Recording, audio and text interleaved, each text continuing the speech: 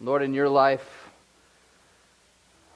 you gave up everything for us because it was worth it all. All that you had to go through, it was worth it. And God, now we have the opportunity to sing a song such as we just sang that is following you really worth it all to us. And Lord, I pray that that would be the cry of our hearts, that we would truly be willing to give up all things that this world says are so important to gain you. And Lord, today as we continue to look at the life of Jesus Christ, and more specifically the death, Lord, I pray that you would just guide us, direct us, and help us to see what it is in our lives that you'd have for us to sacrifice as we look to the example of our Lord and Savior. And I pray all these things in Jesus' name. Amen. Indeed, yes, we will be back in Mark. We're almost done, by the way, if you've been following along. You know that we're in Mark 15. It's only another chapter and a half or so that we're going to be looking at. We started this, I believe, back in January, so indeed we will be done within the year. And it's been, for this last several months, I believe, a great journey for us as we've been examining the life of Jesus. The life that he lived, the identity he has, and also the acts that he did and is still doing. And we're still into that as we're looking at Mark. We're going to be in chapter 15, as I said. In just a minute, we'll do a little bit of review, and then we'll get into what we're talking about today. Because today we're going to get to the point where things are coming to a culmination. All the things that we've been talking about, all of what Mark has been writing about, all that we've been learning is now coming to the point of what has been foretold really since the beginning of this book and the beginning of time even. And we see now we're coming to the point where Jesus is about to give his very life. He's about to have the ultimate act of self-sacrifice, which is the fact that he is going to give his very own life up for you and for me. And that's what we're going to talk about today. I'm hoping today, though, as we go to the book of Mark, we may look at this in a little bit different way.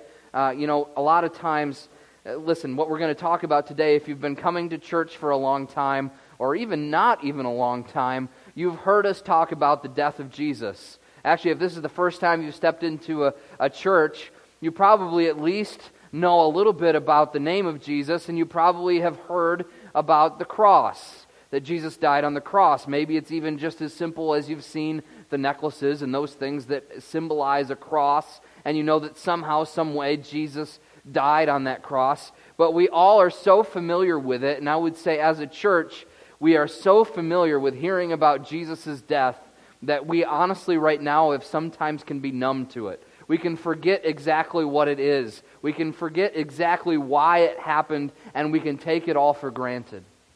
And I believe that happens to all of us. I know I throw myself in that. Like it's just, we just come to accept it. We say it. It's just Jesus died for us. And we forget the power that is behind it.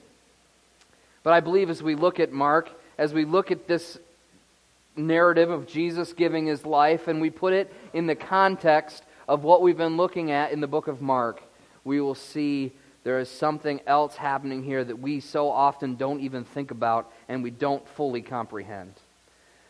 As we always do, in the last few weeks I've been doing this, I want to do this again because I want us to understand just a little bit of what Jesus might have been feeling and going through as we go into today's sermon. Each week I've kind of said, I want you to put yourself in this situation, whether it's being betrayed or whether it's a situation in which you have found that you have been unjustly or unfairly accused of something, and how that would make you feel and what that would do with you and your attitude. And today I want you to think back to a time in your life, and whether as a parent or as a child, there was a situation in which you were separated from one another. Now, I remember when I was a kid, I remember the store actually. It was in the Kmart in Wellsville, and I was a kid with my parents. I don't know how old I was, I don't remember. But I remember that I decided to wander off to the toy section. Now, as a kid, maybe some of you did that. If you wandered off, and my parents, I don't know what they were shopping for, but it wasn't toys, but that's where I wanted to be. And I went to the toy section, and I looked through the aisles, and all of a sudden I had this awareness that my parents were no longer with me, that they had gone a separate way and I had gone my own way, and now I had no idea where my mom and dad were. Now, if I was smart and I was thinking, I would have just stayed there, because my parents knew that if I went missing, I probably went to toys, and that's where they ended up going, but I decided that I was going to go on my very own search.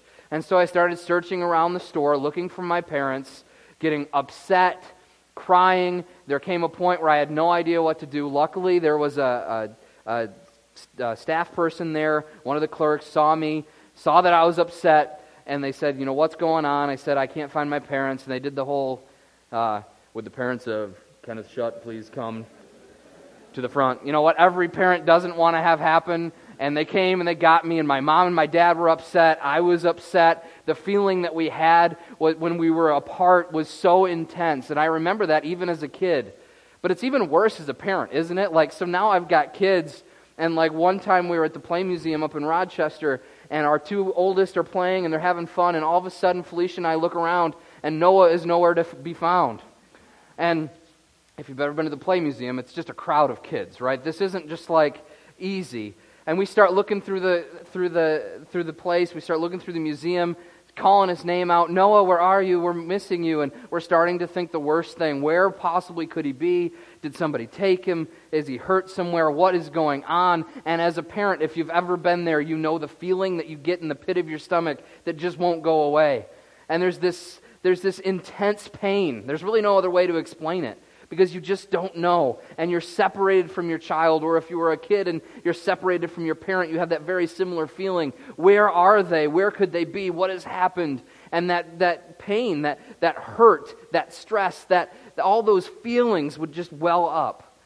Now, within 10 minutes, we found Noah, and of course, Josiah was so helpful. He went around and started asking every staff member he knew, we lost my little brother, can you find him for us? And eventually, after looking around, he had gone off into a corner. He was playing nicely. There was no problem when we found him. And the sense of relief was just incredible, right? And if you've been there, you know how that feels.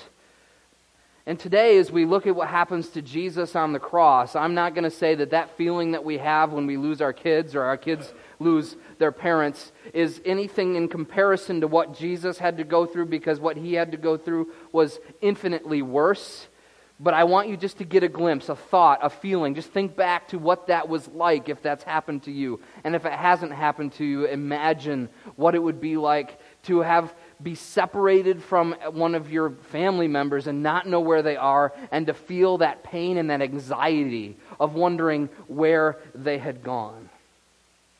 As we talk about Jesus' death today, one of the main things we're going to see, we're not going to talk about all the details of crucifixion. I've heard very good sermons where the details of the crucifixion have been talked about. The weight of the cross, the size of the nails, what they would do, how they would do it, and how incredibly painful it would be physically. And all those things are true, and all those things are terrible. And all that Jesus had to go through physically was just horrible. But I would say that in the moment of Jesus' death and in the moment of his crucifixion, as we look at the book of Mark, there's a bigger picture.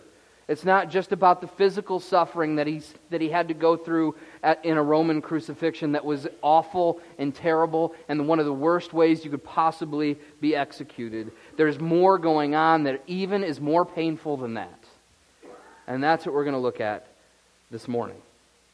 But before we get to the passage, we'll be reading chapter 15, starting in verse 16. Let's look back, do some contextual work as we remember where we've been. So far in the book of Mark, we've seen that Jesus is the suffering servant king. This is important. Remember, the suffering servant king, that is his identity. That he is a suffering king that would serve humanity. And today we're going to see the culmination of talking about that. As such, he was truly God and truly man. He is truly God and truly man. It's God come to earth as man. And if he wasn't 100% man, what we talk about today wouldn't matter, because he wouldn't be able to die. But yet, if he wasn't 100% God, then it wouldn't matter today if we talk about what we're going to talk about, because his death would just be like any other death. But because God and man, the union of his natures, he's truly God, truly man, he's able to give his life, and that life will give forgiveness for sin. It's because of his humanity and it's because of his deity and how they play together. So it's important we remember that throughout the book of Mark we've seen that. And also we've seen, and this will continue, this is the culmination even of this, Jesus has been opposed and rejected by Jewish leaders. He's been opposed and rejected not only by religious leaders, but also all throughout. There's been people all along that have rejected him. And that's going to continue even in his death. We see that Jesus, in the very beginning part of the book of Mark, when he's talking to his disciples, he is very clear that Jesus' mission was to suffer and die for all people. What we see happen here in Mark 15 shouldn't surprise us. And it doesn't surprise us, but it did surprise some of Jesus' followers, even though it shouldn't have. Because Jesus said all along, look, my mission here is not to set up a political kingdom, but my mission is to suffer and to die for all people, and that's what we'll see happen today. Then we looked at the fact that if Jesus is going to give his life, then following Jesus, if we're going to follow him, means self-sacrifice. That our life will be marked by saying no to the things of this world and saying yes to the things of God no matter what the cost. We just sang a song about that. It is worth it all to give up everything. All that I have lost, I have found in you. And that's what we're called to do as a Christian. That we will lose all things for us that would be for us, and we would give everything to Christ, and as a result, he would bless us completely and fully. Maybe not in a physical way, but we know that we have Jesus. That's all we need. And then Jesus continues throughout the book of Mark to show and teach his identity to his followers. It's not a hidden fact. When Jesus dies here, the understanding as we've read the book of Mark, we know what it means. It's not just a senseless death of just a man, but it is the death of a man who is God, who is the Messiah, who would save people from their sins. The last few times we've been together to look at the book of Mark, we've seen that Jesus is betrayed by those closest to him and is arrested secretly. His suffering, it continues. His suffering really begins even with his own closest people who have walked away from him, his disciples, the ones who have been following him for over 3 years, and now they're walking away from Jesus. And then the worst part of it, then Judas betrays him with a kiss. One of his close followers betrays him to people who arrest him secretly, and the spiral to his death has begun. And then last week, we looked at the fact that Jesus is tried and sentenced to death. Not only is he arrested, which is one thing, but then even though it wasn't true, the charges that were brought against him, even though it wasn't just and it wasn't fair, Jesus is sentenced to death because he's tried by people who are trying to find any way they can to make it so that he can die. And they charge him with blasphemy because he says he's God, but he's not lying, and therefore it's not blasphemy. He is God, and yet they won't believe it, and so they call it blasphemy. And then they bring it to Pilate, the Romans, and they say not only is it blasphemy, but now he is king. He's setting himself up to be king and to overthrow Rome. The very thing that Jesus has been saying all along he wasn't there to do is what now they're accusing him of doing. And so now we found ourselves at a place where Jesus has lived his life, done his ministry, taught who he is, showed people who he is, taught about self-sacrifice, and now we're going to see him fulfill what he said was going to happen as we've been going through this book, and he will fulfill the sense of suffering and death that he has been talking to us about. And it's at the hands of not only the Jews, but also the Romans, and that's where we find ourselves picking up in chapter 15. We're going to read verses 16 through 32 to start. And the soldiers led him away inside the palace, that is the governor's headquarters, and they called together the whole battalion. And they clothed him in a purple cloak, and twisting together a crown of thorns, they put it on him. And they began to salute him, "Hail, King of the Jews!" And they were striking his head with a reed, and spitting on him, and kneeling down in homage to him. And when they had mocked him, they stripped him of his purple cloak, and put his own clothes on him, and they led him out to crucify him. And they compelled a passerby, Simon of Cyrene, who was coming in from the country, the father of Alexander and Rufus, to carry his cross. And they brought him to the place called Golgotha, which means place of the skull. And they offered him wine mixed with myrrh, but he did not take it. And they crucified him and divided his garments among them, casting lots for them to decide which each should take. And it was the third hour when they crucified him. And the inscription of the charge against him read, "The King of the Jews." And with him they crucified 2 robbers, one on his right and one on his left. And those who passed by derided him, wagging their heads and saying, "Aha, you who would destroy the temple and rebuild it in 3 days, save yourself and come down from the cross." So after the chief priests with the scribes mocked him to one another, saying, "He saved others, but he cannot save himself. Let the Christ, the King of Israel, come down now from the cross, that we may see and believe." And those who were crucified with him also reviled him.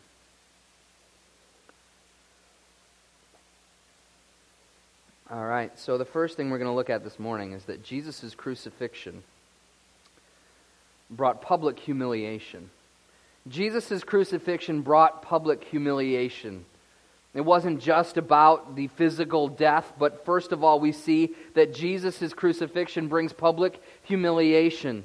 We see it start with the fact that after he's sentenced to death, the Roman soldiers take him aside. And there's a good chance that not only is it just the Roman soldiers, but it's also those who were consenting to his death or around at this point. And what they're doing, they start to mock him. Jesus was mocked and beaten. He's called the King of the Jews. But let's not be fooled here. These men are not calling him the King of the Jews and bowing down to him because they truly believe he's a king. It's because this is what he's been accused of. This is his crime, and it's done to mock him. But it's not only done to mock him, but it's also done to mock his whole people. That they were going to kill this King of the Jews. The Romans hated the Jews, and if he's the King of the Jews, then he's most hated. And so they are mocking him, as we're told. This is when they clothe him in the purple cloak, and they put the crown of thorns on his head, and they begin to salute him. "Hail, King of the Jews!" They were striking his head with a reed and spitting on him and kneeling down in homage. They are not giving him worship. They are mocking him. They are publicly humiliating him. They are doing whatever it can, not only to physically harm him, which is a good deal of this, but it's also really to humiliate Jesus to the very worst you possibly could do.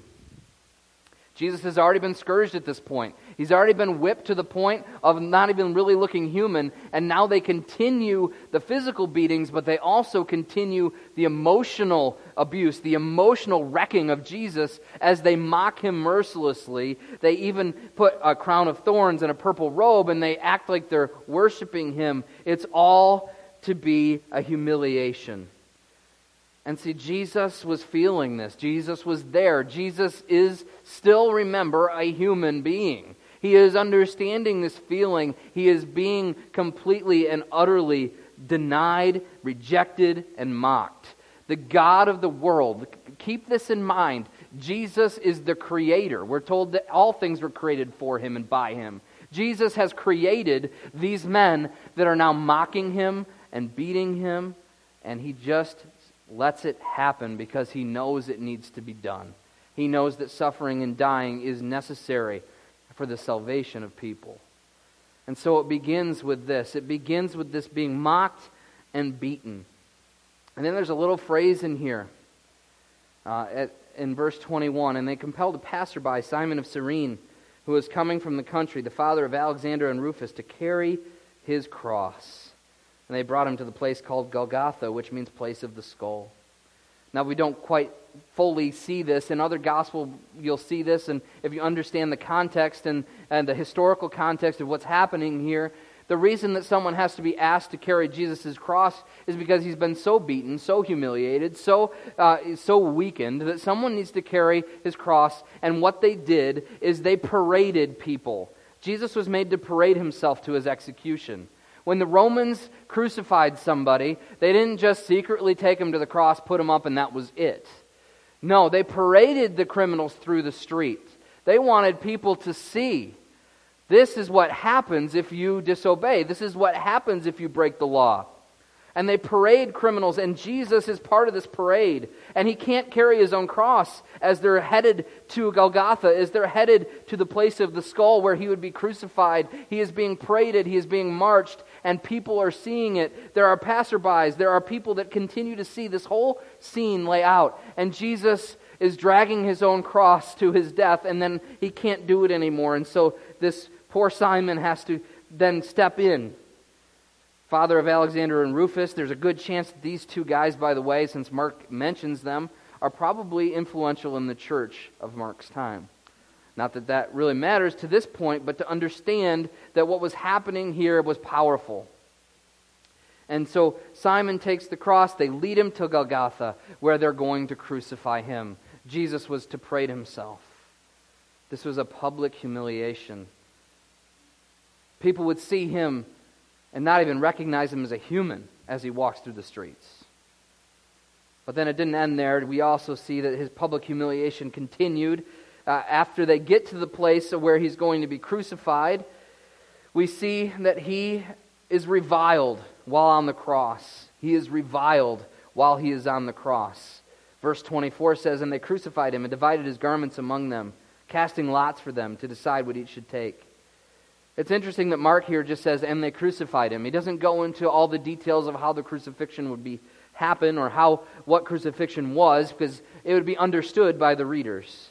But then Mark moves on quickly to say what else is happening during the crucifixion. And the first thing is that they're gambling on Jesus' possessions. The few things he has, they're gambling on it, trying to cast lots to figure out who gets to take what. This was a common practice, and it was being done now to the Savior of the world. There was also people walking by. And as they walked by, we're reading in verse 29 that they wagged their heads. This idea of just looking at him and this is disgusting, mocking, humiliation. They're wagging their heads at him, we're told. They're mocking him. They're questioning his identity. You see that here. So you would destroy the temple and rebuild it. Then why can't you save yourself? To one another, they're turning to each other and saying, he says that he can save others. He has saved others. He's healed others. Why can't he heal himself? And they're doing this loudly. And so not only are they attacking him and mocking him, but really they're questioning his very identity. Jesus, if you were really who you said you were, you would save yourself. If you were really who you said you are, then you will come down. If you do that, by the way, we'll believe. If you just come down from the cross, Jesus, we'll believe. Which, by the way, was not true. They would have found some other way to explain it. They would have found some other way to not believe. But they're telling Jesus this, and they're mocking him, and they're questioning who he even is. Now, many of us, if we were in that situation, would be like, all right, I'm going to show you who I am. And would have done it. But Jesus knows that this moment right now that he's in, where he's on the cross, he's dying, he is being mocked, he is being just questioned. He knows that this is not a time to save himself. But what he is doing is for the purpose of saving others. And so Jesus knows that. And so Jesus doesn't take himself down, even though, yes, he could have. But he knew what had to happen. And so he continues to be reviled. Psalm 22, 17 through 18. I'm actually going to have you turn to Psalm 22. And I want you to keep your finger in Mark. We'll be back there. And once we get back to Psalm 22, I want you to keep that after we come back to Mark as well, because we'll be there another time. But Psalm 22 is a psalm of David. It is regarded by all of the Jews. This would be regarded as a messianic psalm. That means it's a psalm that, yes, was about David, but was looking forward to the Messiah who would come. And we're going to look at chapter 22. We're going to look at the first verse in just a little while when we see Jesus on the cross. But I want to draw your attention to chapter 22, verses 16 through 18. And this is what David writes in a foreshadowing of what would happen to the Messiah. And David writes this: "For dogs encompass me, and a company of evildoers encircles me. They have pierced my hands and feet. I can count on my bones. They stare and they gloat over me. They divide my garments among them, and for my clothing they cast lots." Does this sound familiar? David foretold this way back in the beginning of Israel, and now it's happening to the Messiah. It's happening to Jesus. And so what's happening here is not just a random chance occurrence. This is something that is happening because it had been foretold. This was a sign that, again, Jesus is, without a doubt, the Messiah of the world. is being crucified, being mocked, having his clothes gambled over. This is the humiliation that Jesus faced. And also, let's not miss this part where it says here, earlier on, when it said in verse 27, and with him they crucified 2 robbers, one on his right and one on his left.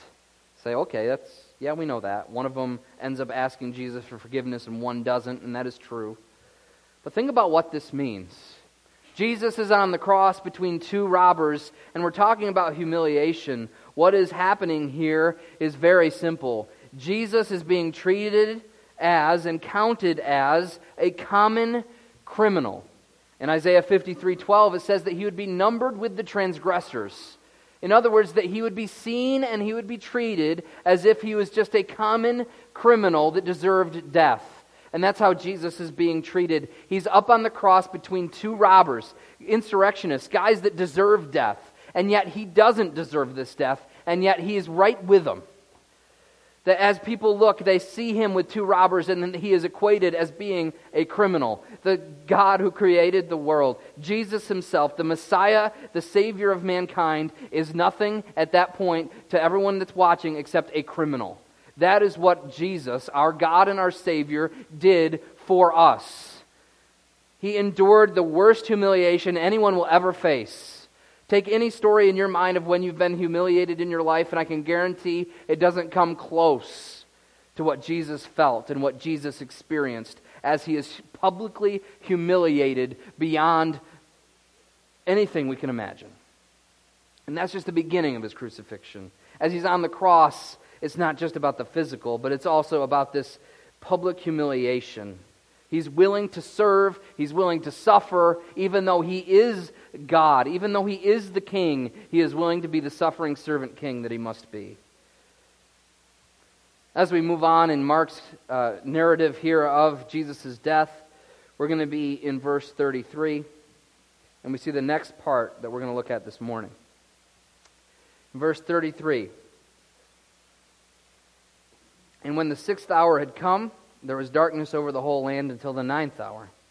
And at the 9th hour, Jesus cried with a loud voice, Eloi, Eloi, lema sabachthani. I know I probably butchered that. Which means, my God, why have you forsaken me? And some of the bystanders hearing it said, Behold, he is calling Elijah.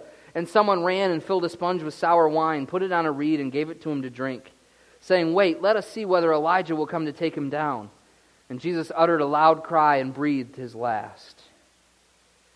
And that's where we're going to stop. We'll hit 38 and 39 in a second. We see as Jesus' crucifixion is reaching a point, by the way, the 6th hour is noon by Jewish time. So we're talking about the hours between noon and 3 p.m. This is not a time that it is normal to be dark. Okay, let's keep that first of all. Some people say that when it gets dark at Jesus' crucifixion, it was a solar eclipse. The moon cycle would not allow that. What is happening here is not an eclipse. It's not just normal darkness. This is a divine darkness that is brought upon the land as Jesus is crucified during the very middle of the day. Noon to 3, and Jesus, everything turns dark because Jesus' crucifixion brought divine judgment. Not only did Jesus' crucifixion bring public humiliation, but Jesus' crucifixion brought divine judgment. See, darkness came in the middle of the day. Darkness throughout Scripture is always a sign of judgment. And in Amos 8, 9, and 10, if you ever wanted to look that up, you would see it as also a symbol of divine mourning. Of the mourning, M-O-U-R-N, the mourning of God Himself. This is a sign of not only judgment, but of mourning. This is the worst of the worst. The darkness falls. There is no light. Judgment has fallen on sin. And mourning has begun as God mourns over what's happening to His Son. For 3 hours, there's darkness. It goes to me to consider then that for 3 hours, there is divine judgment and mourning that is being poured out upon Jesus. You see, the truth of the matter is, and we'll get there in just a minute, the rest of the Bible is very clear. The reason Jesus died is to take our sin in His body so that He would take the punishment for our sin. All the times we've turned against God, and we deserve to be separated from God forever in hell. We deserve that separation and that judgment upon sin because it goes against God. And Jesus took all of that judgment upon His own body, upon Himself, so that we could be saved. And that's what's happening in these 3 hours of darkness. And then we see then in this darkness, and after this darkness and this judgment is over, Jesus cries out, my God, why have you forsaken me?" Going back to our illustration, at this moment of Jesus' life, there is a break in the connection that He has with His Father. Because God is, all the judgment that has to come down from heaven is coming upon Jesus. And at that moment, Jesus feels abandoned. Jesus calls out to God in His abandonment. You see, God couldn't look upon Jesus anymore as He sees the sin that is on Him, as He sees the sin that is being judged. God can't even look at what's happening to His Son. And in that moment, Jesus feels abandonment. My God, why have you forsaken me?" This isn't just a feeling of, "Oh God, why did you do this?" No, this is, "Why have you forsaken me?" There is some kind of separation at this point that has not been experienced between God the Father and God the Son at this point. And it's happening, and Jesus feels it. That feeling that we might feel when we lose our child, or our child might lose us, is nothing compared to the feeling that would be going through Jesus as His Heavenly Father, the one He is 1 in 3 with, is turning His face away because of the judgment that He is facing. Just imagine the feeling, imagine the atmosphere, what Jesus has to be going through. Like I said, this pain is 10 times worse than any physical pain He's going through. His own Father, God the Father is looking away and casting His judgment upon Jesus for the sin of the world. We have no idea what this is like. This is what Jesus was willing to go through for us. I told you to keep your finger in Psalm 22. I want you to go back there. Psalm 22. Once again, this verse, this my God, why have you forsaken me?" is not just Jesus in His feelings and in His feeling of abandonment calling out just generally, but Jesus obviously is referring back to Psalm 22. Psalm 22 verse 1. This should sound pretty familiar. My God, why have you forsaken me? Why are you so far from saving me from the words of my groaning?" Verse 2, "Oh my God, I cry by day, but you do not answer, and by night, but I find no rest." Listen, this is David, but it's foreshadowing the Messiah. And Jesus is calling back to this.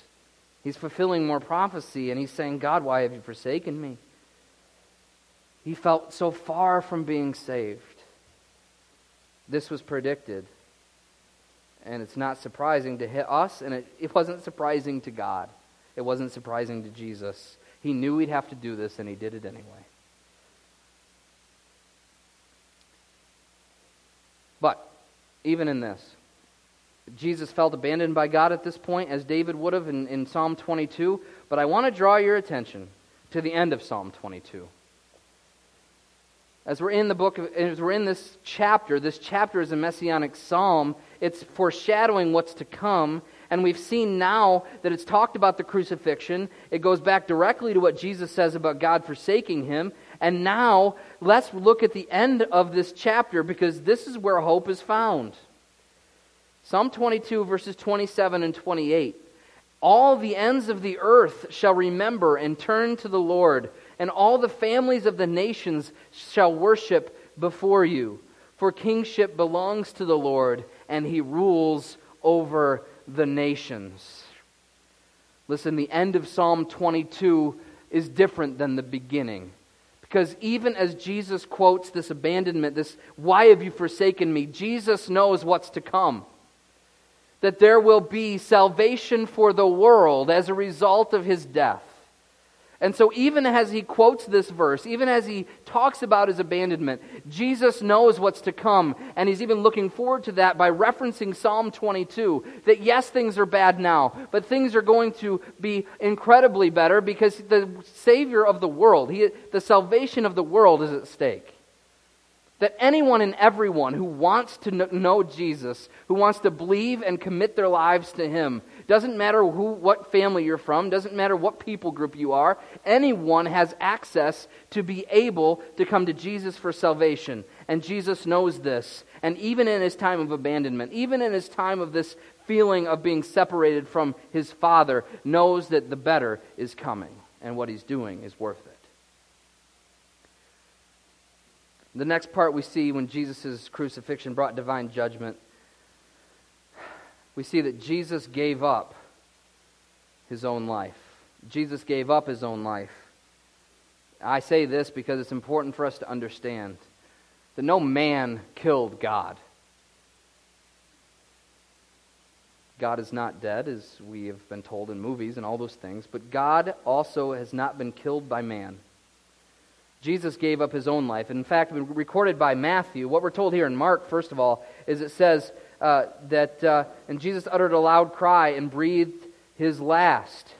So this loud cry he calls out, and then he breathes his last. You see, Matthew tells us that he yielded up his spirit. And also, if you've looked at other Gospels, you'll see that, Father, into your hands I commit my spirit. Jesus voluntarily gives up his life. Because God can't be killed by man, but God can allow that to happen for the good of people. And so Jesus gives up his own life. He yields up his own spirit. See, the Romans didn't take Jesus' life. The Jews didn't take Jesus' life. Jesus really gave it up. He volunteered to die so that we could be saved. God was in control of this whole thing. Let us not think that somehow Jesus is taken by surprise, or that God is taken by surprise in the fact that that all of a sudden now Jesus, who was sent to the world to save the world, is being crucified. This was the plan. There was no question. This was known that it was coming. And to the point of even the very end, God is in control. We can't control anything. Jesus is in control. And so we've seen so far that Jesus' crucifixion brought humiliation. Jesus' crucifixion brought divine judgment. But Jesus endured the humiliation and Jesus endured the judgment to get to this third point. And that's that Jesus' crucifixion brought true reconciliation. Jesus' crucifixion brought true reconciliation. The first thing I'm going to say isn't even found in the book of Mark. But many of you know that in the other gospel accounts, when Jesus is on the cross, before he gives up his life, he makes this statement: "It is finished." The first thing we see is that Jesus finished what he came to do. When he died, when he gave up his life, as Mark would tell us, when Mark says that he cried out and breathed his last, Jesus had done what he had come to do. It is finished. His mission has been completed. The payment for sin that had to be made so that people could be saved has now been done. In fact, the word "it is finished" in Greek means paid in full. Jesus has put down the payment. Jesus has said, "My life is payment for the sins of the world. If whoever will come to me can be saved and will be saved as a result of Jesus' death."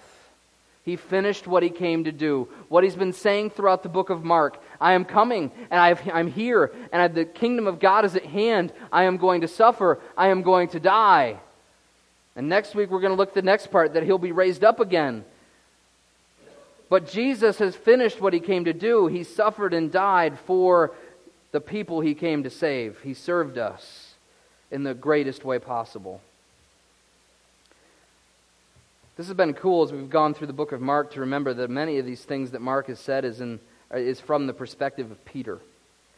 And I want to turn over to 1 Peter, who saw all this, who really records it for us in a very real sense as he tells Mark what to write.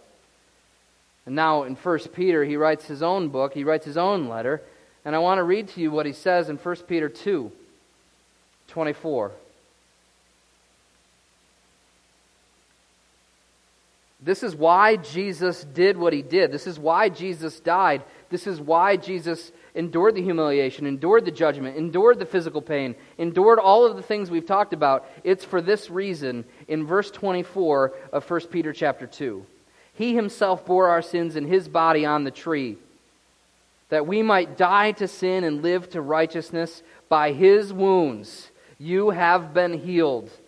You see, Jesus' death was to heal our wounds. Jesus' death was to kill us, to allow us to die to sin, that sin would be killed, and that we would live to righteousness. And he bore our sins in his body. He took our sins. All the times we've turned our back on God and said, I'm done with you, I'm doing things my own way, all of those things, he took upon himself to die the death that he died, to experience all the suffering he experienced for you and for me, so that we could be healed. And not only that, I want to then just skip over to the next chapter in 1 Peter, chapter 3, verse 18. As Peter again reminds us of what Jesus' death was all about. 1 Peter 3:18. For Christ also suffered once for sins, the righteous for the unrighteous, that he might bring us to God, having put to death in the flesh, but made alive in the Spirit. Christ suffered once for sins, the righteous for the unrighteous, that he might bring us to God. And this is where we get to the point that Jesus' crucifixion brought true reconciliation. Jesus died to, yes, bear our sin, and also to bring us to God. From the very beginning of the Bible, as we look at the book of Genesis, sin comes into the world, and what sin does is it separates us from God. It says, listen, I'm going to do things my way and not God's way. I'm going to walk away from him. I'm going to rebel against God. That is sin, and it has separated. It has created a problem with the relationship. When Adam and Eve were first created, God was there with them, walking through the garden with them. They were shoulder to shoulder. They were together, and that was broken because of sin. There is a real truth that the relationship between God and man was broken way back at the fall of man.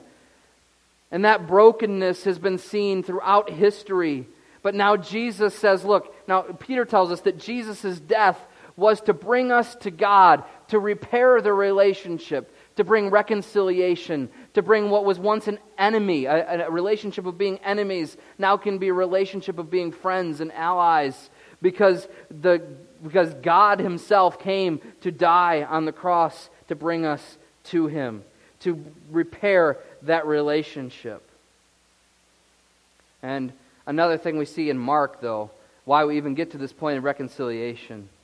If 1 Peter tells us that, but let's look at what happens in the book of Mark. In verse 38, after Jesus gives a loud cry, breathes his last, and the curtain of the temple was torn in two, from top to bottom. And you might say, this makes no sense. There's a curtain that gets ripped. What's the point? I don't understand. If you understood the Jewish temple system, there was a veil. And not just like this little thin, like what we've got on our windows here. No, this was a veil you couldn't see through, you couldn't hear through. It was like this thick. There was no way you're getting through this veil. This curtain that's hanging between the temple where people could be, and then there was the Holy of Holies where you couldn't enter except for the high priest once a year, and that was a separation. It said you can't come into the presence of God. You can't. If you do, you will die. That's what happened in Jewish religion. It said there is this veil that if you go through it in the temple, if you go to the Holy of Holies, you will die because you cannot be in the presence of God. You cannot have a relationship that way, a personal, connected relationship that way. And so we see that that's there. And then we see now that it's been torn. When Jesus dies, that veil has been torn in the temple. What's the point? I've got to look at Hebrews. I know we've been in a lot of other passages, but to understand what's going on here, we've got to look at the book of Hebrews chapter 10, verses 19 through 20. Hebrews 10, 19 through 20. If you want to turn there, feel free. If not, just listen closely to what we see in Hebrews chapter 10 as we're told about this idea of Jesus this veil being torn because Jesus is bringing us reconciliation with God. In verse 19 of chapter 10 in the book of Hebrews, "Therefore, brothers, since we have confidence to enter the holy places by the blood of Jesus, by the new and living way that he opened for us through the curtain that is through his flesh. And since we have a great high priest over the house of God, let us draw near with a true heart in full assurance of faith, with our hearts sprinkled clean from an evil conscience and our bodies washed with pure water." What does the writer of Hebrews say here? He said, because of Jesus, he's a new curtain. The new curtain that separates to the Holy of Holies, the new curtain that separates from direct access to God, is no longer a curtain in the temple, but it's the death of Jesus. And if we receive the death of Jesus on our behalf, then we have access to God. It says in verse 22 that if we have accepted the death of Christ, the one who is now the great priest over the house of God, it says, let us draw near. We can draw near to God because of the death of Jesus Christ. We don't have to stay at a distance. We don't have to be so far back that God is somewhere and we can't comprehend and we can't live with Him. We can't have a relationship with Him, because we can through the work of Jesus Christ. He is the mediator between God and man, as we're told other places in Scripture. Jesus is the one that has now given us true access to God, truly repaired the relationship between God and man. And so His crucifixion indeed has brought true reconciliation. We have access to God through Jesus' sacrifice. Don't take that for granted. Don't take that for granted. We have direct access to God. We don't have to go through a priest. We don't have to go through any other channel to be able to talk to God, to be able to have a relationship with Him. We can have it because Jesus died for us. Jesus took this on Himself and therefore removed the separation between God and man. And finally, as we finish today in Mark, we see this character come out after the veil is torn. After Jesus breathes his last, he gives up his life, and it says, then, when the centurion who stood facing him saw that in this way he breathed his last, he said, truly this man was the Son of God. We don't know what happens to the centurion. Is he truly saved at this point? Does he go on to live in the church? There's a possibility. Does he not? We don't know. But what we do know is that there was something so incredible about his crucifixion that even Gentiles can see his identity. Even Gentiles who have no concept of the Messiah that is to come understand that there was something special about Jesus, and that the way he died was miraculous, and that it made it to the point where even a Roman centurion will say, truly, he is the Son of God.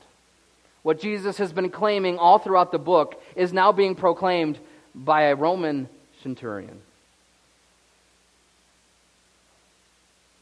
You see, Jesus' crucifixion was more than just bleeding on a cross.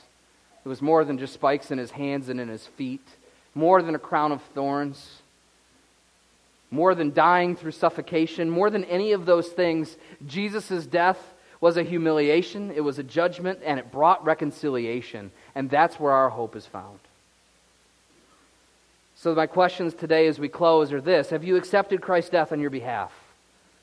I don't know where everybody stands here today. I don't know where you are with Jesus, if you have a relationship with Him. But have you accepted Christ's death on your behalf? You see, Jesus did die for you and for me for our sins. The times that I've said we've rebelled against God and gone our own way, Jesus says, look, even though you deserve to be separated from God forever and go to hell and be punished forever and experience the judgment of God for your sin, you don't have to anymore, because I died for you. I died on the cross. I gave up my life. I was willing to be humiliated and judged for you. Just come to me in faith. Trust that I did that for you. Believe in me. That's what Jesus says. And if you have not come to the place where you've said, Jesus, I know that your death is paid for me, and I accept that I accept that for myself. And as I accept the penalty you've paid, then I will commit my life to you, because you have done everything for me. And now, as we've sang earlier, not only was it worth it for Him to die for you, but now you can say it is worth it to live for Him. If you have not accepted Christ's death on your behalf, don't wait. Jesus died so that you could be saved if you will come to Him in faith.